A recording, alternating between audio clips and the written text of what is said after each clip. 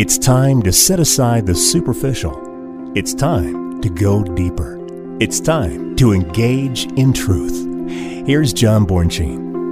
Well, hello, everybody. Welcome back to Engage in Truth. This is John Bornschein. I'm a senior pastor of Calvary Fellowship at Fountain Valley Church right here in Colorado Springs.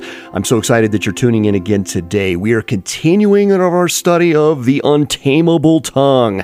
That's right, James chapter 3, powerful text. We began last week, received a lot of positive feedback about that, and even in our own congregation at Calvary Fellowship, it was interesting just to hear how people responded. It is one of the most convicting sections of Scripture because it is, quite frankly, one of the most difficult things to do, to guard, to bridle the tongue, this wild beast between our jaws, between our teeth, that's a 2-ounce slab of meat covered in nerves and mucous membrane, and it can destroy an entire family. It can go through generations, and the consequences thereof can be almost without measure of the lasting impact of words. We talked last week about sticks and stones may break my bones, but words may never hurt me, right? And we know that that is a lie. It's a half-truth that sticks and stones can break your bones. But the fact is, words do hurt.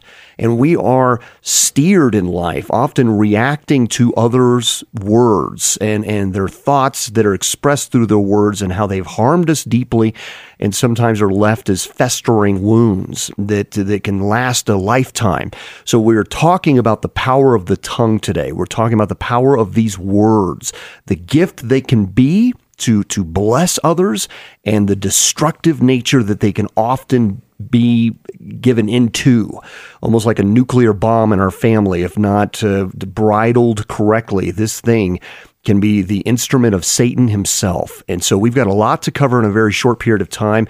So to help me do that, Dr. Steve Ford is back in the studio with me. Dr. Ford, thank you for being here on Engage in Truth. Thank you, John. The tongue is such an interesting tool to be used for so much good. In the beginning was the Word, and the Word was with God, and the Word was God. Mm-hmm. That was the way that Word was meant to be used, to build up and to edify and to inform and to educate and to transform us. And yet look what Satan did with it in the Garden of Eden with Adam and Eve. So we see through Scripture and through everyday life both sides of how this tool can be used. That's right. I love how Scripture really does begin with that as we look to John chapter 1, even Genesis chapter 1, you're absolutely right. From the beginning, a word is spoken. I don't believe God needed to speak anything, but clearly for the record, a word is spoken before the courts of the universe. These words matter. And as we'll learn a little bit later here today, every word is being taken account for. Every single word that God has collected of every single person who's ever lived. So these words are vital and critical in our not only giving the gospel message and being an ambassador for Jesus Christ, but also what we find to the contrary when we are not putting our minds before Him. You own this. This belongs to you. It's supposed to be transformed by the washing and renewing of our mind, by the inner working of the Holy Spirit through us, of Romans chapter 12. So we have got to be mindful of this, that we are ambassadors for Christ, and our words can be used for life or to destruction. Amen. So if you could kick us off, James chapter 3, we've got 12 verses there that will stir anybody to conviction. Yeah, here we go. James 3, these are verses, as John said, 1 to 12. My brethren, let not many of you become teachers, knowing that we shall receive a stricter judgment. For we all stumble in many things. If anyone does not stumble in word, he is a perfect man, able also to bridle the whole body. Indeed, we put bits in horses' mouths that they may obey us, and we turn their whole body. Look at ships. Although they are so large and are driven by fierce winds, they are turned by a very small rudder wherever the pilot desires. Even so, the tongue is a little member and boasts great things. See how great a forest a little fire kindles, and the tongue is a fire, a world of iniquity. The tongue is so set among our members that it defiles the whole body, and sets on fire the course of nature. And it is set on fire by hell. For every kind of beast and bird and of reptile and creature of the sea is tamed and has been tamed by mankind. But no man can tame the tongue. It is an unruly evil, full of deadly poison. With it we bless our God and Father, and with it we curse men who have been made in the similitude of God. Out of the same mouth proceed blessings and cursing. My brethren, these things ought not to be so. Does a spring send forth fresh water and bitter from the same opening? Can a fig tree, my brethren, bear olives, or a grapevine bear figs? Thus no spring yields both salt water and fresh. Powerful text. We really could spend weeks on this subject matter of the power of the tongue. Let me just highlight as we kick this off. I don't know that we'll be able to go through all 12 verses, so certainly we want our listener to do that. At your leisure, go through, study this time. And again, make sure you know this text. Teach it to your children. Speak of it often, that we need to be mindful of every single word and the impact thereof. We have to be mindful of the fact that even in our private time, when no one's in the room, when you're driving down the road, and whatever leaves your lips goes into God's ear. I mean, even what doesn't leave our lips, He's already heard, right? So He knows the thoughts of man. We're not deceiving Him. And so He wants everything. And this really isn't addressing the root problem, because then the fruit will truly be transformed. It will be the fruit that God desires because it will be authentic, changed from the inside out. He says here in verse 1, "My brethren, let not many of you become teachers, knowing that we shall receive a stricter judgment." Now, I find that one fascinating. I've often heard of that text being used for pastors, youth group leaders, those who lead a small group Bible study. They need to be mindful of that, and certainly that is a powerful text to keep in mind. But this is not just an issue for those who have been called to teach in some capacity, in an official capacity, mind you, behind a pulpit, for example. This is for all believers. Right? And let me just bear in mind here, hear these words, Matthew chapter 12, 36 to 37. We need to hear this very carefully. "But I say to you that for every idle word men may speak, they will give an account of it in the day of judgment. For by your words you will be justified, and by your words you will be condemned." And Dr. Ford, we were talking about that before the program, that this is not an issue of my words likened unto my righteousness or attaining salvation, but rather revealing the inward transformation of the person, that we can demonstrate our faith in action, being doers of the word. We've seen that throughout Scripture, and Hebrews chapter 11 is mindful of that the individual is truly saved by the blood of Jesus Christ, but there is a demonstration of the transformation that's expected of an ambassador for Christ, that you're not hiding the light that's within you. You're supposed to be a lantern that's well lit, illuminating in and piercing the darkness, right? The darkness is to flee from the light, so we are to be bold with the words of God, not arrogant, not pride-filled, but rather loving, gentle, but truth-filled, not compromising the truth in any way. But it has to come out. It has to be on display because it brings God glory when it does. And we see that in Matthew chapter 5 especially. But it's interesting that we often lump this beginning section of James chapter 3, verse 1, to those who are teachers and fail to see that Luke chapter 12, for example, verse 48 says, "For everyone to whom much is given, from him much will be required." Because everybody's thinking, boy, I'm glad I'm not a teacher. I mean, after hearing that, I don't want to be a teacher. This is all on them. It's not on me.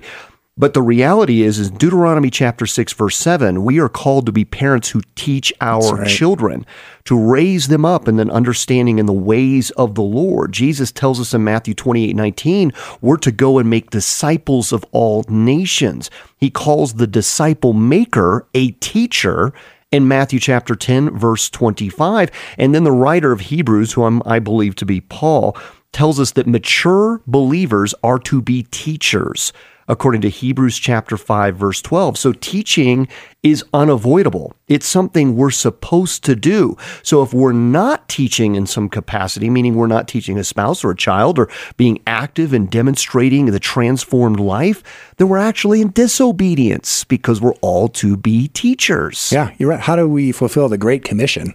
How do we go and make disciples of all nations if we're not teaching other people?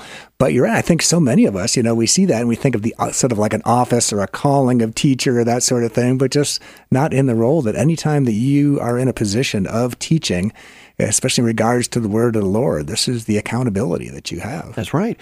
And so we would have to then look really deep into the heart to find out, why are we being silent with the truth? Right. Because the reality might scare you that, one, you're ignorant of God's word, or two, you're simply maybe fearful Maybe there's hypocrisy going on where you like your sin too much and you know that people know what's really going on. You're kind of the party guy, but you say you go to church.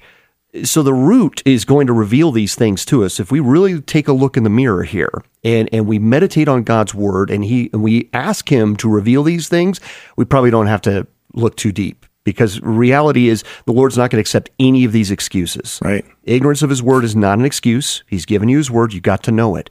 Living in hypocrisy, dwelling in sin, not turning away from it, and living a righteous life that honors God, that's not something he's going to tolerate either. Yeah, it's interesting. You mentioned that James really pulls no punches.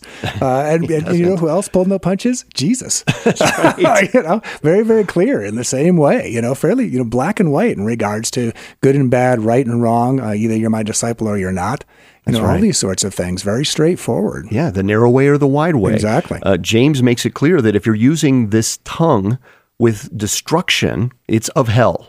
He doesn't give you a neutral ground. We always want the middle or the shoulder, don't we? Yeah. It's quite clearly, it's a narrow gate with a narrow way or a wide way unto destruction. But so often we want this middle ground. Somehow there's got to be a middle ground, because the Lord knows I'm a sinner. And so he's got a lot of grace for me.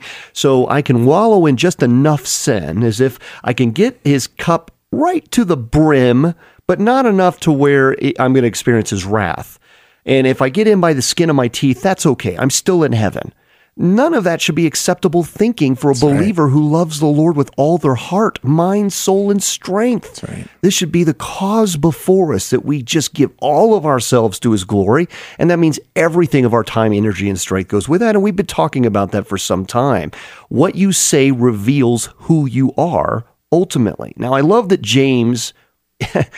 Paul did the same thing. But in James chapter 3, verse 2, he says, "For we all stumble in many things." Right. Okay, thank you, James. He put himself in the same category. Here's most likely the half-brother of Jesus, whose knees were calloused. This is what this legend and story and traditions tell us of him.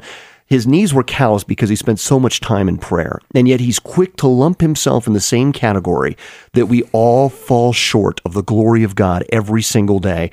The Apostle Paul spoke of that very vividly, openly in Romans chapter 7, confessing that in his flesh, he's constantly struggling to do what the Spirit of God is telling him to do. The Holy Spirit is wanting his undivided attention to do exactly what the commands of God have instructed him to do. He is a temple of the Holy Spirit, after all, on two legs, as we all are, according to 1 Corinthians 6. And yet he finds that he was doing the opposite and not doing as he was instructed. And this is coming from the Apostle Paul. Go back and read Romans chapter 7 when you get a chance.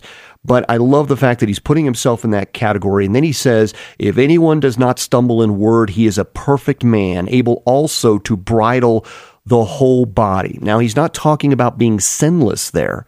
We've often heard of folks who say you can be sinless in this life. But the fact that I'm in the flesh of Adam, I'm already sin-filled. Right. But praise be to God that he is sanctifying us every single day. So this demonstrates teleos, complete and mature, that he is sanctifying us. He's putting us through the refiner's fire. And this then enables us to have power to control our tongue, which demonstrates maturity in Christ Jesus. Listen, here's a magnet for you. If you want a pithy proverb you can hang on to, if you ever get the tongue right, everything else will be light.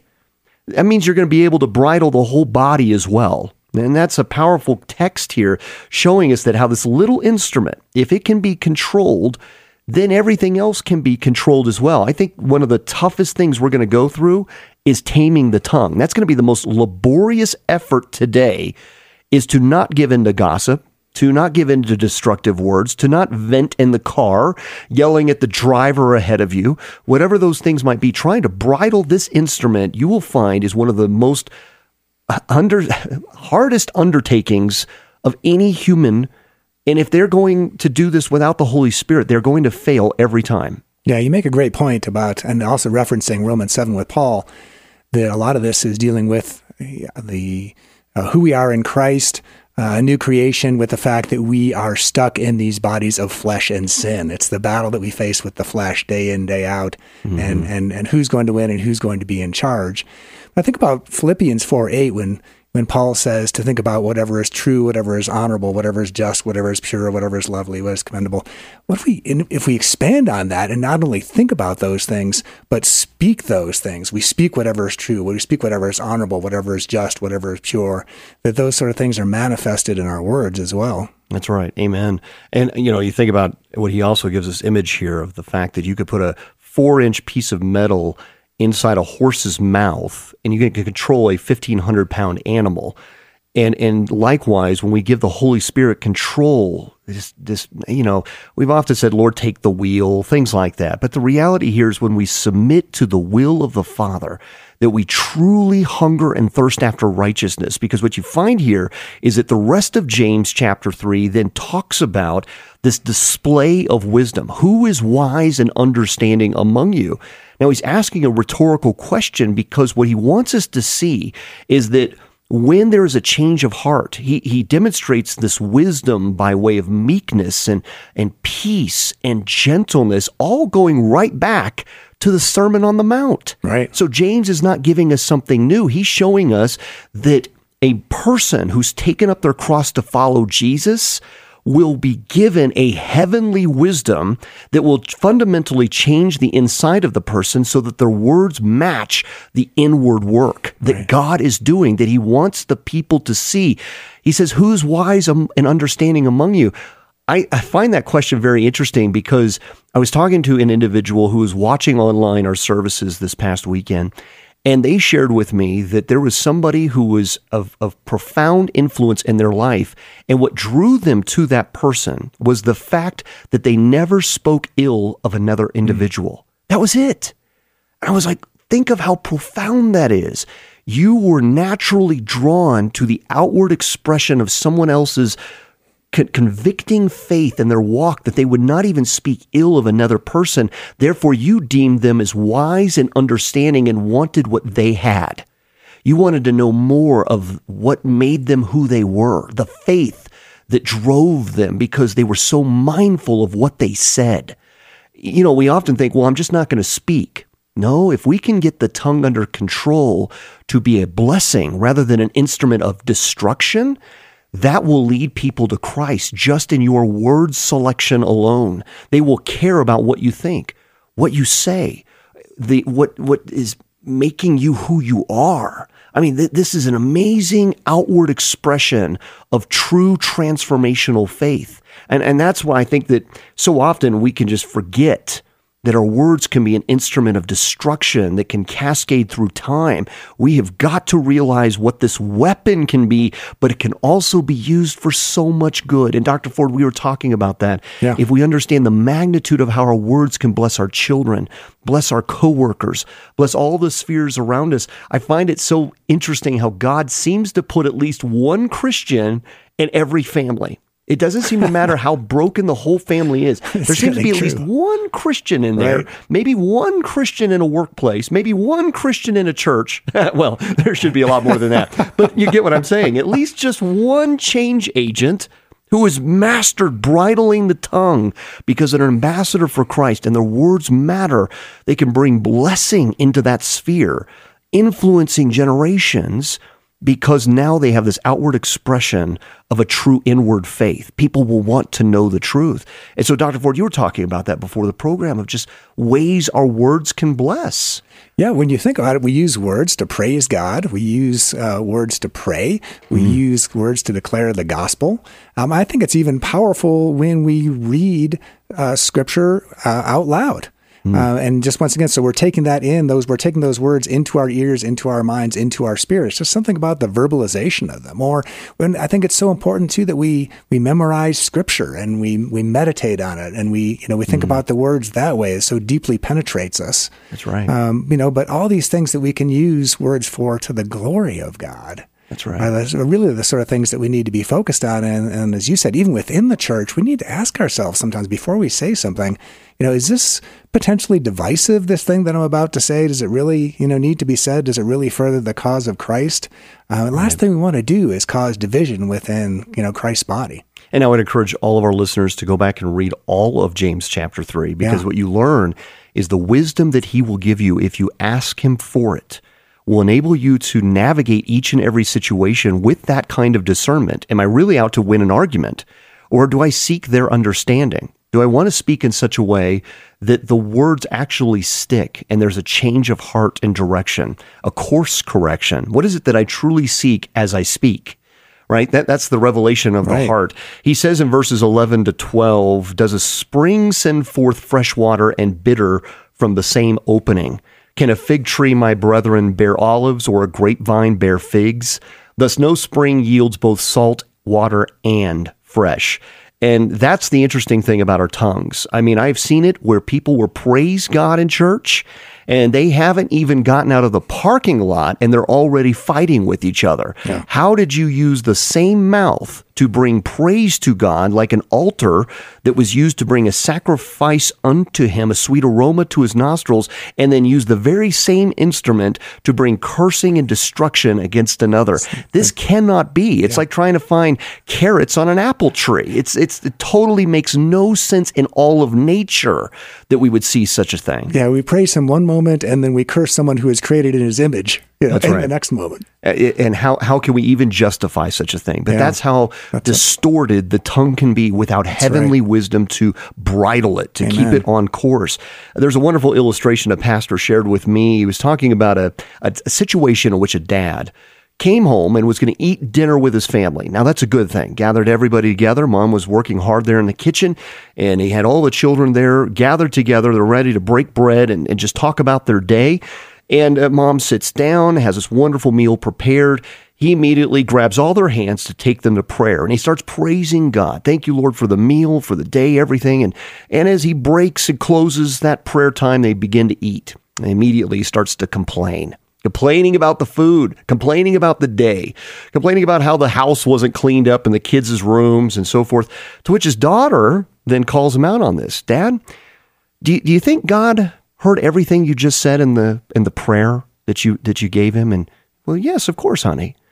And then she's like, but Dad, do you think God also heard everything that you said afterwards? To which he sheepishly said, well, yes, honey. And she goes, well, which one do you think he believed?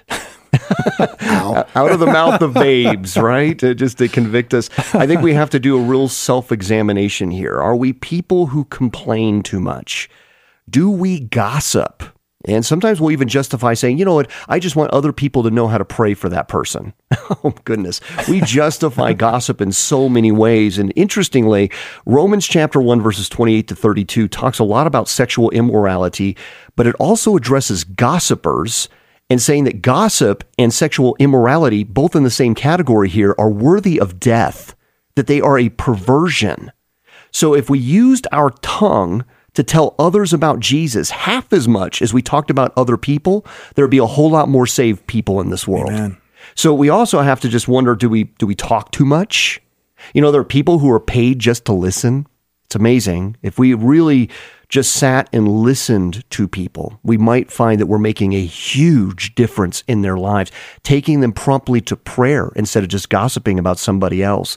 There's a wonderful poem, just a short poem by William Norris. He says, if your lips would keep from slips, 5 things observe with care, to whom you speak, of whom you speak, and how and when and where. We can all do better when it comes to our tongue. I hope that this study has been very helpful to you. And certainly we weren't able to cover all that James has for us in chapter 3. Please go back and listen to that, this study and more, and go back and study all of James chapter 3 at your leisure. You can certainly follow us online at calvaryfountain.com as we're going through the book of James. And we'd love for you to join us at services, which are at 8 a.m. and 10 a.m. on Sundays. But we also want to thank our sponsor, Miss Debbie Bowles. She's with Loan Depot. Her number is 719-231-8500. You can also find her online at debbiebowles.com, DEBBIEBOALS.com. She's NMLS number 35092. Thank you, Debbie, for your sponsorship, and thank you all for listening to Engage in Truth. Take care.